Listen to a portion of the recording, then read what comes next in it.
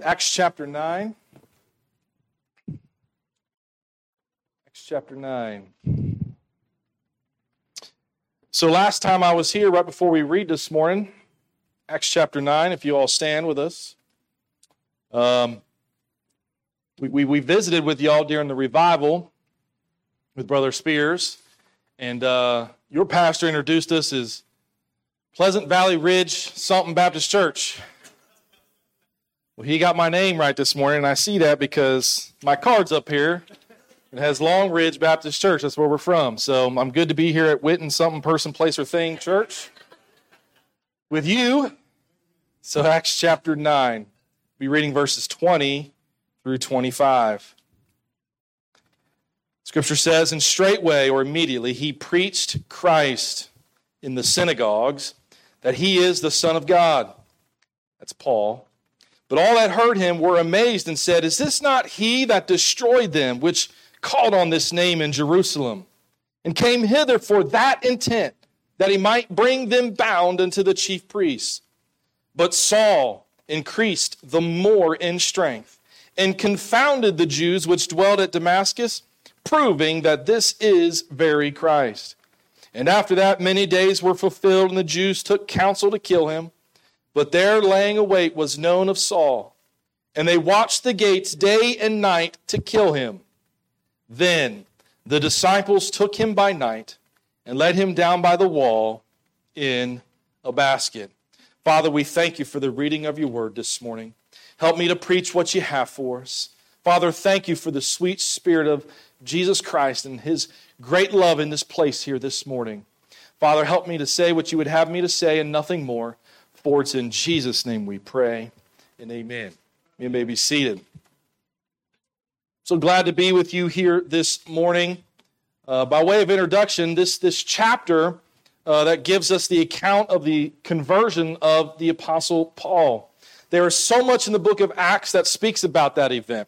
It's in the 22nd chapter of Acts, and when he gives it to the Jewish leaders. It's in the 26th chapter of Acts when he tells some Roman authorities. And then we also read of his actual account prior to our lesson here this morning. So 3 accounts of this conversion, 3 accounts of the salvation of the Apostle Paul. No other conversion in Scripture gives such detail. No other conversion in Scripture gives so many different viewpoints of his conversion. This is a powerful story of one person's salvation. A man who came to author 13 books of the New Testament, who dominates the gospel in going into the world in missions in the book of Acts. He has a remarkable life. And there is not one single word you say that you could say about the significance or about the importance of Paul's conversion. I don't even think Paul knew the magnitude of his salvation. I don't even think Paul or any of the disciples had even a blip on the radar of what was going to come about in Paul's life. Before he encountered Christ on the Damascus Road, he was warring against Christ. He was the leader of the persecution of the church, basically being led by Satan against what they viewed as a false religion of lies and deceptions against Judaism. Fighting the battle, he comes to salvation. He now fights the battle to save sinners from that very same religion. And so before his conversion, we read here his name is Saul of Tarsus. We know his background. He was a Hebrew of Hebrews. He was a student of Gamaliel, the leader of the Sanhedrin. He was a student of the best rabbi. He knew all the Jewish traditions. A man literally wound so tight in Judaism, had such a passionate desire for Judaism and the hopes and the expectations of Israel, the nation. And he saw Christianity and the gospel as a direct threat to his understanding of Scripture. He was horrified at the thought that Jesus, who claims to be the Messiah, and everybody that associated with him, he was going to put them in prison, he was going to beat them, he was going to execute them, and literally, Scripture says, destroy it. Now, when Scripture says destroy, he doesn't just mean that he was wanting to kill. Yes, that was part of it. It just doesn't mean he wanted to lock up. Yes, that was part of it. He wanted to literally eradicate it from the history books, destroy any mention or talk about it, as almost if it never happened. That was Paul's purpose against the church. He was the one in charge of the stoning of Stephen. As you read in Acts chapter 7, the people there were stoning Stephen. Stephen gives this great, beautiful message all throughout the Old Testament of trying to lead his fellow Israelites, the fellow Jews, to Christ and show them that the Scripture was always pointing to Jesus as the Messiah. And at the end of his sermon, they begin to stone Stephen. Scripture says that all the people there were so angry and so furious that they literally took their garments off because they wanted to get a big wind-up. They wanted to get the biggest rocks they could to take care of Stephen. Scripture says they took off their cloaks and they took them and they laid them at Saul's feet. Saul's the one orchestrating. Saul's the one there pushing for. Saul's the one there wanting to make sure that he did not get up from that stoning. And so he literally wanted to destroy, make it so known that if you talk about Jesus as the Messiah, if you even mention it or even think you're associated with it, we're going to take care of you. That's how Paul was so persecuting into the church. Then one day, the history of the world changed. And listen, you and I are sitting here today because of the Apostle Paul. One day, the history of the world changed because one person, one man was changed. One heart, it was so hard and so stoned and so callous. The light of the glorious gospel pierced through that, broke it up, and gave him a new heart. This is the Christ. This is the follower. His heart went from anger to love, went from hatred to compassion. So earlier in verse number 4, Saul, this glorious light from heaven shines down. And verse 4 says, he fell to the earth and heard a voice saying unto him, Saul, Saul, why persecutest thou me? Saul was really afraid at that point. He was heading to Damascus to persecute the church. He was heading there to destroy any mention, wipe literally the history of the church off the map. That was his purpose. And so he goes to, and this great light comes. We know the story. This great light comes, and it's the Lord Jesus Christ speaking to him. And Jesus asks him, why are you persecuting me? And the Lord tells him, well, he's going to go, and he's going to meet a man named Ananias. He's blinded by this light. Saul is. He's going to go meet Ananias. And, of course, Paul goes, and he meets up with Ananias. And Ananias was like, oh, come right on in, Brother Paul. Ananias is a Christian. But the Lord spoke, and he said that these two were to meet together. Now, Ananias probably thought, this isn't a good idea, Lord. This is the guy who wants to destroy the church. But Ananias took him in. Ananias took him in. After 3 days, Scripture says, Paul was given his sight back, and he received the Holy Ghost, meaning that he was saved, and then he was baptized. He ate some, got his strength back, and after several days, we pick up the story in verse number 20, what we read. Verse 20 says, and right away, straightway, immediately, he preached Christ in the synagogues. Now, it didn't say he went off to seminary school. Didn't say he sat back and had to sit under some Christian apostles or disciples in teaching. It said that immediately, straightway, he preached Christ in the synagogues. Saul's conversion was so radical, was so immediate, that he goes from persecuting Christians to preaching the gospel. What a testimony. And Scripture says that he not only was teaching and preaching in the synagogues that he is the Son of God. It says, verse 21, but all that heard him were amazed and said, is this not that he destroyed them which called on this name in Jerusalem and came hither for that intent that he might bring them bound unto the chief priests? This is that same Paul with that same passion and that same zeal and that same wound tightness that he had, that he was going to persecute, that now he begins immediately to preach. Well, why? He's a new convert. He can't possibly understand all the things of Christ. What's he got to say? Well, what can he say? But understand, this was Saul, the Hebrew of Hebrews. The one who sat underneath the Sanhedrin, the best rabbi teaching you could have. He's highly educated. He's an elite noble Pharisee. This is someone who sat at the feet of the most outstanding teachers in the world at the time. He mastered the arguments against Christ. Guess what he had to do? Just flip the script. He knew what to say to argue against, which means he knew what to say to argue for. Listen, so many times we give the excuse as Christians, well, I don't know what to say. I don't know how to witness. I don't know how to testify. I don't know how to give my... Well, guess what? When you were lost and you were thinking, I don't want to be saved, there really can't be a God, and all these things. Listen, you have the knowledge to share the gospel. Just flip the script. Flip the script. Paul understands that because he's argued against it so much. He fought against it so much. Now his view is totally reversed. Now I'm going to admit something to you. I was born and raised Pentecostal. You saw me up here tapping my toe while I was playing the music. That's my Pentecostal coming out of me. You're lucky I didn't run around the church this morning. When I surrendered the call to preach, and I began to study, I began to look for our doctrine of the Pentecostal church in the Bible, I could not find it. Loss of salvation, having these spiritual gifts, all these things that were being done in the church, I could not find it, how it was being done in the church. So I became Baptist not because I inherited it. I became Baptist because I studied God's Word, and I believe the Baptist theology is the closest to what the Bible teaches. And so I now have an argument against those that are err in the Pentecostal faith.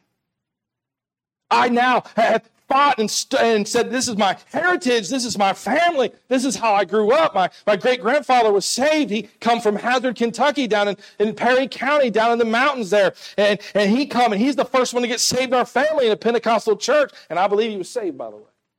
And then my father gets saved in the Pentecostal church, but they err in their doctrine. And when I tried to study, when I tried to understand, I come to the truth of God's Word about those certain things, and now I can argue against it. I flipped the script. That is Saul. That is Paul. He's in Damascus, and that's where were many synagogues. He went to many of them. That's why it has an S in it. It says there in verse 20, and straightway he preached Christ in the synagogues. He didn't go to just one. He didn't just go to the one in the corner. He didn't want to go to the biggest one. He went to many synagogues. There were many Jews in Damascus, therefore many synagogues. And it was those synagogues, listen, it was those very same synagogues that sent the request to Jerusalem to send their strongest anti-church, their strongest anti-Jesus, their strongest persecutor. We need someone to come and eradicate this gospel in Damascus. Send the best guy. It was those synagogues that wrote to Jerusalem. And that same man, Saul, who came to persecute the church, to show up at those synagogues and say, I'm that guy. I'm here to tear down the church. It was that guy that shows up and says, I need to tell you about the gospel of Jesus Christ. That's why it says in verse 20 or 21 says, but all that heard him were amazed and said, is this not he that destroyed them which called on this name in Jerusalem and came hither for that intent, that he might bring them bound unto the chief priest? Now, what did he say to get them to say this? He proclaimed Jesus as the Son of God. Jesus is the Messiah. Jesus is God. Jesus is one with God. And we see that here as he begins to preach this, and Saul's preaching this same message, and the sermon, how is it going for him? Look at the verse 22. But Saul increased the more in strength and confounded the Jews which dwelt in Damascus, proving that this is the very Christ. How do you prove that Jesus is the Messiah? How do you prove it? You go to the Word. They didn't have the New Testament. How do you prove it? He was a noble, elite Pharisee. Guess what his entire job was? To know the Old Testament, to know the Scripture. So all he had to do was reflect on all those things where he was trying to prove that Jesus isn't the Christ. He was studying his Word, knowing that, hey, now I understand it now. The lie of the gospel now makes sense. I always believed this, and this, and this. Jesus comes along and he fills in the gaps, and now he's able to articulate, he's able to preach, and all he had to do was flip the script. Now this is how you evangelize. You evangelize by proving that Jesus is the Son of God. Faith cometh by hearing, hearing by the word of God. You give them the gospel. You prove that Jesus is the Messiah, that he is the Lord, the Christ, the Savior. And verse 21 says they were all amazed. What happened to this guy? What happened to this man? They're shocked. There's this sudden transformation. And notice the word destroyed there in verse 21. Is this not he that destroyed them which called on this name? He was successful at persecuting the church. He was successful at persecuting Christians. And he illustrates really what should happen to all of us. We have a new master. We have a new life. We have a new family. We have a new mission. We have a new message. We have a new power. And then that leads us to another obvious thing. A new enemy. Look at verse 23. And after that, many days were fulfilled that the Jews took counsel to kill him.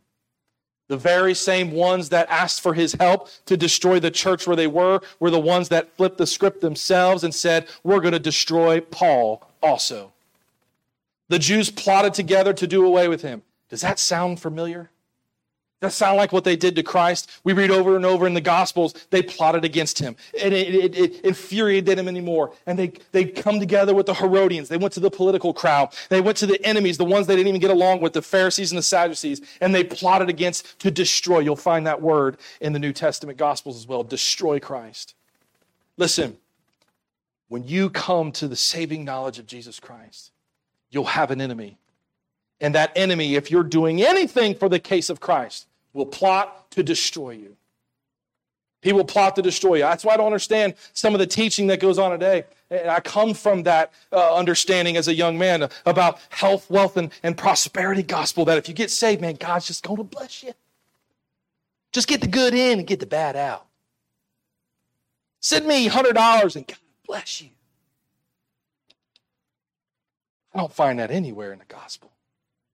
Matter of fact, it says in verse 23, and they plotted to kill him. Not after many days, according to Jewish understanding. It could have been a period of up to 3 years, it says there. Verse 23. And after there, many days, Scripture says, most people believe is about 3 years. Go to Galatians chapter 1 for a moment. Keep your place here. Galatians chapter 1, verse 15 through 19. Paul writes there, while he's in Galatia, Galatians 1, 15 through 19, Paul writes, but when it pleased God, who separated me from my mother's womb, born of water, and called me by his grace, born of the Spirit, meaning when he got saved, verse 16, to reveal his Son in me, that I might preach him among the heathen. Immediately I conferred not with flesh and blood, that means people, neither when I went up to Jerusalem to them which were apostles before me, but I went into Arabia and returned again unto Damascus. Then after 3 years, I went up to Jerusalem to see Peter and abode with him 15 days. But the other apostles saw I none save James, the Lord's brother. So in that little phrase back in Acts chapter 9 says, and after many days, that was 3 years. So he gets saved. He starts preaching in the synagogues. He's going over and he's giving the gospel in many places, the same places he was coming to destroy. He gives the gospel and they plot to kill him. He understands this and he skips out of town and he goes to Arabia for 3 years. We just read in Galatians, his own testimony said he never saw an apostle, never saw a disciple, never sat under any teaching. What was going on there? The Lord was ministering to him. The Lord was ministering. Look at verse 23 back in our text. After many days were fulfilled, the Jews took counsel to kill him. Verse 24, but their laying hands await was known of Saul. So here he comes. He's in Arabia for these 3 years, and he comes back to Damascus. He's back in Damascus, he writes there in Galatians.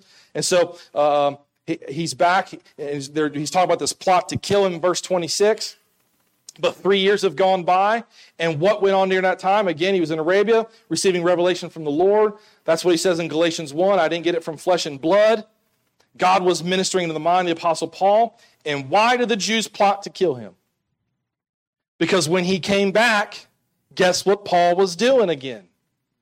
Preaching. He just left the place that wanted to kill him. He goes and he gets ministered by the Lord, and he comes back to the same place and continues to do the same thing that he had to get run off for the first time. He begins preaching again. The word gets out, verse 24, and they laid wait, knowing of Saul. And they watched the gates day and night to kill him. They didn't want him to get out of the city again. They didn't want him to get away again. They wanted to kill him. So they watched the gate 24/7. Look what it says about in 2 Corinthians chapter 11. 2 Corinthians chapter 11, beginning verse 32 and 33. If you want, I'll just read. 2 Corinthians 11:32 says, in Damascus, the governor under Aretas, the king kept the city of the Damascenes with a garrison. That's troops stationed as posts there. And he kept them desirous to apprehend me, Paul says. And through a window in a basket was I let down by wall and escaped his hands. Saul had been out of town for 3 years. And I believe that he had irritated the king. He had irritated him because he's preaching the gospel. He had irritated him because he's causing controversy. He irritated him because he was being an effective preacher. How do you be an effective preacher? You irritate the king. How do you irritate the king? You give them the gospel. You don't water it down. You don't change the words. You don't make it appeasing to the flesh. You preach the gospel for what it is. And it irritates. It rubs raw. It goes against the grain because it's not what the flesh wants to hear. And everywhere he went, he made enemies. Verse 25. Brother Gary, you're making the gospel and being a preacher sound pretty rough. Look at verse 25 in our text. Then the disciples took him by night and let him down by the wall in a basket. The disciples let him down by night. Why at night? Cover. Hiding. They lowered him down with a rope. The end of that rope was this large basket. Ancient cities were surrounded by high walls. You ever watched old movies or anything depicting the Middle East of that time? You would see cities that have large stone walls. They'd be very thick. And inside those thick walls, so far up, you'd see these different windows. And if you see them at night, you would see light glowing out of them. People's houses were built into these walls around these cities. And so here is this, probably someone's home or probably a dwelling place there. There's this window, and they figure that's the best way to get out because the garrison, the troop, the enemy is there waiting. They're seeking. They've got a bolo out on him. Be on the lookout. They've got an APB out. They're looking for this man. They want to destroy him. They're roaming the streets. They're kicking down doors. They're waiting at the gate. They don't want Paul to get out. Why? He's preaching the gospel. Preaching the gospel. Look at verse 26. And when Saul was come to Jerusalem, he essayed or to join himself to the disciples, but they were all afraid of him and believed not that he was a disciple. Now, imagine being a Christian back then. Saul, the persecutor of Christians, has this transformation, and we're supposed to believe that. If that don't sound like Christians, I don't know what does. You're a preacher, brother? I know where you grew up. I don't mean him particularly. Maybe I do, but I'm not going to tell him. They were afraid of him. Remember what I told you when the persecution broke out in the city of Jerusalem? It says that believers were scattered everywhere, but not the apostles. The apostles stayed behind. Acts chapter 1 says, and Saul was consenting unto his death, and at the time there was the great persecution against the church, which was at Jerusalem, and they were all scattered abroad throughout the regions of Judea and Samaria, except the apostles. He wants to meet the apostles. That's what Saul's purpose is. He wants to particularly meet Peter. He tries over and over again, and they refuse to meet him over and over again because they were afraid of him. They didn't know what had gone on for those 3 years that he was in Arabia. Verse 27 finally gets to meet him, but Barnabas took him and brought him to the apostles and declared to them how he had seen the Lord in the way and that he had spoken to him and how he preached boldly at Damascus in the name of Jesus. How did they know he was a true Christian? His testimony. He preached boldly. to the very ones who were there on his side at one point. They then become his enemy. He preached to the very ones that he was in the crowd with. He's in the crowd of persecutors. He's in the crowd of false teaching. He gets saved. He steps out of that, and he turns back to the crowd and begins to preach to the very same people he was in with. Are you following me this morning? Over and over again, he would preach, and people were still afraid of him. But his testimony and the friend of them, Barnabas, finally gets them to meet. So here's the point of our message this morning. Saul, this new convert, this Hebrew of Hebrews, this once leader of the persecuting church, is now preaching the gospel of Jesus Christ. The Jews are confused. The Christians are confused. Everybody's confused. Everybody wants to kill him. Everybody's afraid of him. It's a tough place for Paul to be in. The Christians didn't trust him. They tried to stay away from him, and yet Saul needs to escape. Saul needs to escape. Why? Because God's got a purpose for Saul's life. God's got a purpose for Saul's life. That is so important to understand. And listen, this includes the church. I want you to listen carefully. The disciples had no idea who they were holding in that basket. No idea. They had known he was a preacher. They knew he'd recently been converted to faith. But there was no way in their wildest dreams or imaginations they could understand the impact Paul was going to have. All they knew is they had this man who was persecuting the church that needed to get out of the city. Now he's a Christian, and help him get out. That's all they knew. And they themselves were scared of him. They didn't know that he would become the first missionary. They didn't know he would become the first one to sail the seas to the Roman Empire, to the Gentiles, to the heathen, to preach the gospel. He didn't know that they would shake and literally turn the world upside down with his letters to these churches. They didn't know that he would plant many Gentile churches. They didn't know that he would be the writer of 13 of the inspired books of our Bible. They didn't know that he was going to be a tremendous preacher and a godly man. See, you never know who is going to be in the basket. That idea is an incentive for all of us to be faithful. That idea is an incentive for you to do your best. Listen, all they knew is that he needed some help. All they had to do, let me get this underneath you, brother. All he had to do, Can't bend over. I got you, was escape. And they let him down the wall in a basket. And attached to that basket was a rope. And all they had to do, this is it. All they had to do was hold the rope. That's it. They just had to hold the rope. They had to help a man escape by holding a rope. You get verses like Philippians 4:13, I can do all things through Christ who strengthens me. Why? Because someone held a rope. Why do you get the letters that we get to the church for correction and understanding? Because someone held a rope. You get 2 Corinthians 12:9. He said unto me, my grace is sufficient for me, for my strength is made perfect in weakness. Most gladly will I therefore glory in my infirmities, that the power of Christ may rest upon me. Because someone held a rope.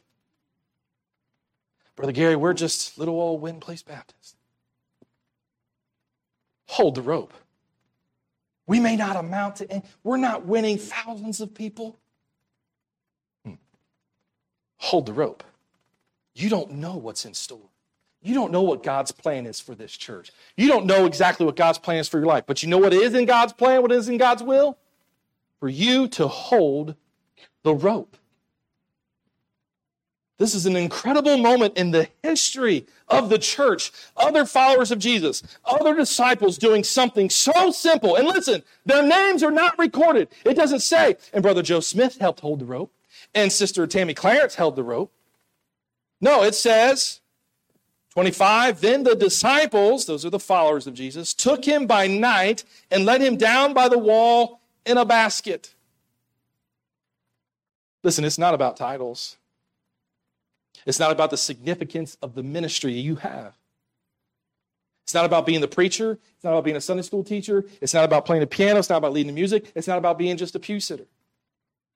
What it's about is collectively we come together as the body of Christ and we support the leader in that ministry, and we tie a rope around him, and we tie him up and we say, we don't know what God has in store. We don't know the plans that we have for him, but we're going to sit here and we're going to hold the rope. And the preacher is nothing significant. He's just the head of the church. That's it. It's just the name. It's just the title. The moment that, God forbid, someone passes on as a preacher, he's replaced. Are you following me? The idea is about holding the rope. And yes, it has far, eternal, everlasting reach. 2,000 years later, we're sitting in the city of Cincinnati because these disciples let down the Apostle Paul in a basket. We are the result of these Christians. We are the result of these disciples. The Lord may tarry for another 100 years. You don't know what this ministry will bless. You don't know who will walk through those doors. You don't know what the outreach from this association of churches here, what the kind of reach or impact they'll have. You can't see down to next week. You can't see into tomorrow. But you know what you can see? You can see the rope. We may dwindle in numbers. You may have to build a new building. You may have to move locations. And yet the doors may close. And you know what depicts that? How many people are holding the rope? How many people are holding the rope? The people holding the rope are just as important, if not more, than the one going down in the basket.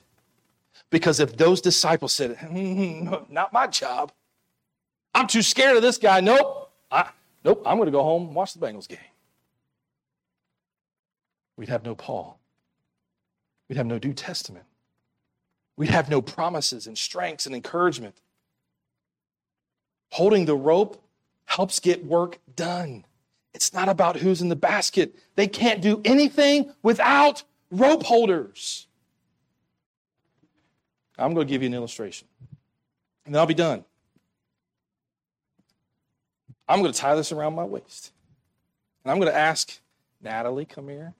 Sadie, Leah, you guys come here. I'm going to do something. I'm going to stand right here. Little girls, will you stand right up here for me? Hold this rope. Now, I'm going to stand at the top. All of you hold the rope. Hold real tight now. Your daddy's life depends on it. Come up here, close to me. Get closer. Get closer, right? I'm going to lean back. You guys keep me from falling backwards, okay? Pull. Okay, you got me? Whoa. Let me go just a little bit more. Whoa. Silly illustration, right? Can I get a few men up here? A few of you men, would you come? Thank you, ladies. Grab this rope for me. Go ahead and grab that rope there. Listen, this may be silly. Brother Gary, I'm not no teenager. Jesus taught in parables. Listen, I'm going to lean back. I want you to lean me back. Let me go down, but don't let me fall. You boys got me? You see this? All right, thank you. Thank you. You're good. Hey, take this down to the end of the aisle there for me. Just keep. So here's what we have, church. Just hold it down there at the end. Preacher, would you come here? Your family, would you come up here? Here's what we have, church. Now, I asked your pastor this morning. That's good, thank you.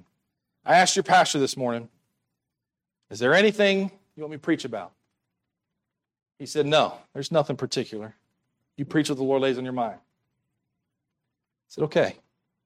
I'll have 18 pages of notes. He said, that's fine. So he's not told me anything's going on in the church. There may be nothing going on in the church.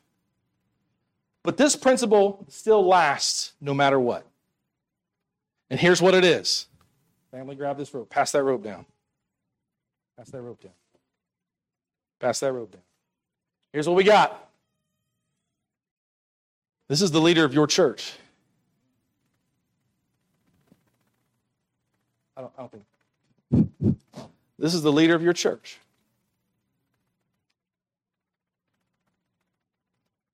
He can't do anything unless you're there with him. I promise you, his desire and his family's desire, the sacrifices they make, is for your benefit. I promise you that. I know in the short time I've known this man and his family and his wife, their heart is to bless you. Their heart is to reach people for you. But they can't do anything unless we've got some rope holders. They can't do anything unless they've got some rope holders. Do we have any rope holders in the church this morning? Do we have any rope holders in the church this morning? Do we have any rope holders in the church this morning? Do we have any rope holders in the church this morning? Listen, if you want Winton Place Baptist, if you want this to be a reaching ministry, if you want to be an effective cause for Christ, if you want to turn Cincinnati upside down with the gospel, listen, you may not win thousands of souls, but you know what you can do? You can irritate the enemy in the outside. And irritating the enemy is what the gospel calls us to do. We have rope holders in this church. We have rope holders in this church. And that's what church is all about. We come together and we proclaim the gospel. And we irritate the enemy. And there's going to be conflict. And there's going to be struggle. And there's going to be hard times. And we're going to think there's no money in the bank. How can we ever get along? How can we ever do these things? But listen, God promises in His Word that we are faithful, that His Word does not return void. It may not come back in things that we can see here, but I promise you there will be an eternal reward in heaven. And a blessing that far outweighs anything we could ever receive on this time. Thank you, gentlemen. Father, we thank you for your Word. We thank you for these disciples willing to hold the rope. Father, in fear, they might get caught. Saul might be an imposter. They may get seen of what's going on and the garrison comes in and arrests or maybe kills them all. These disciples that were afraid, that are not even named in the Bible, Lord, held the rope. Father, that's all you ask us to do. We're not all preachers. We're not all ones that are going to be in front of people. But Father, we are rope holders. We can all support the ministry. We can all support our church. We can all support in prayer, in fasting, in giving, in time, in our talents, Father. We can all support the church. So, Father, help us. Remind us daily we're to hold the rope. It may get heavy. The less people holding, the heavier the rope gets. Father, help us to recruit more help. Help us to lead others to you. For the case of the gospel, Paul gets out of that basket at the bottom, Father, and we receive such glorious revelation, glorious letters and corrections of errors and fine-tuning of our theology because disciples held a rope. Father, we give you the glory and the honor and the praise for all that's said and done. For it's in Jesus' name we pray. Amen. Let's all stand. We'll sing a hymn of invitation.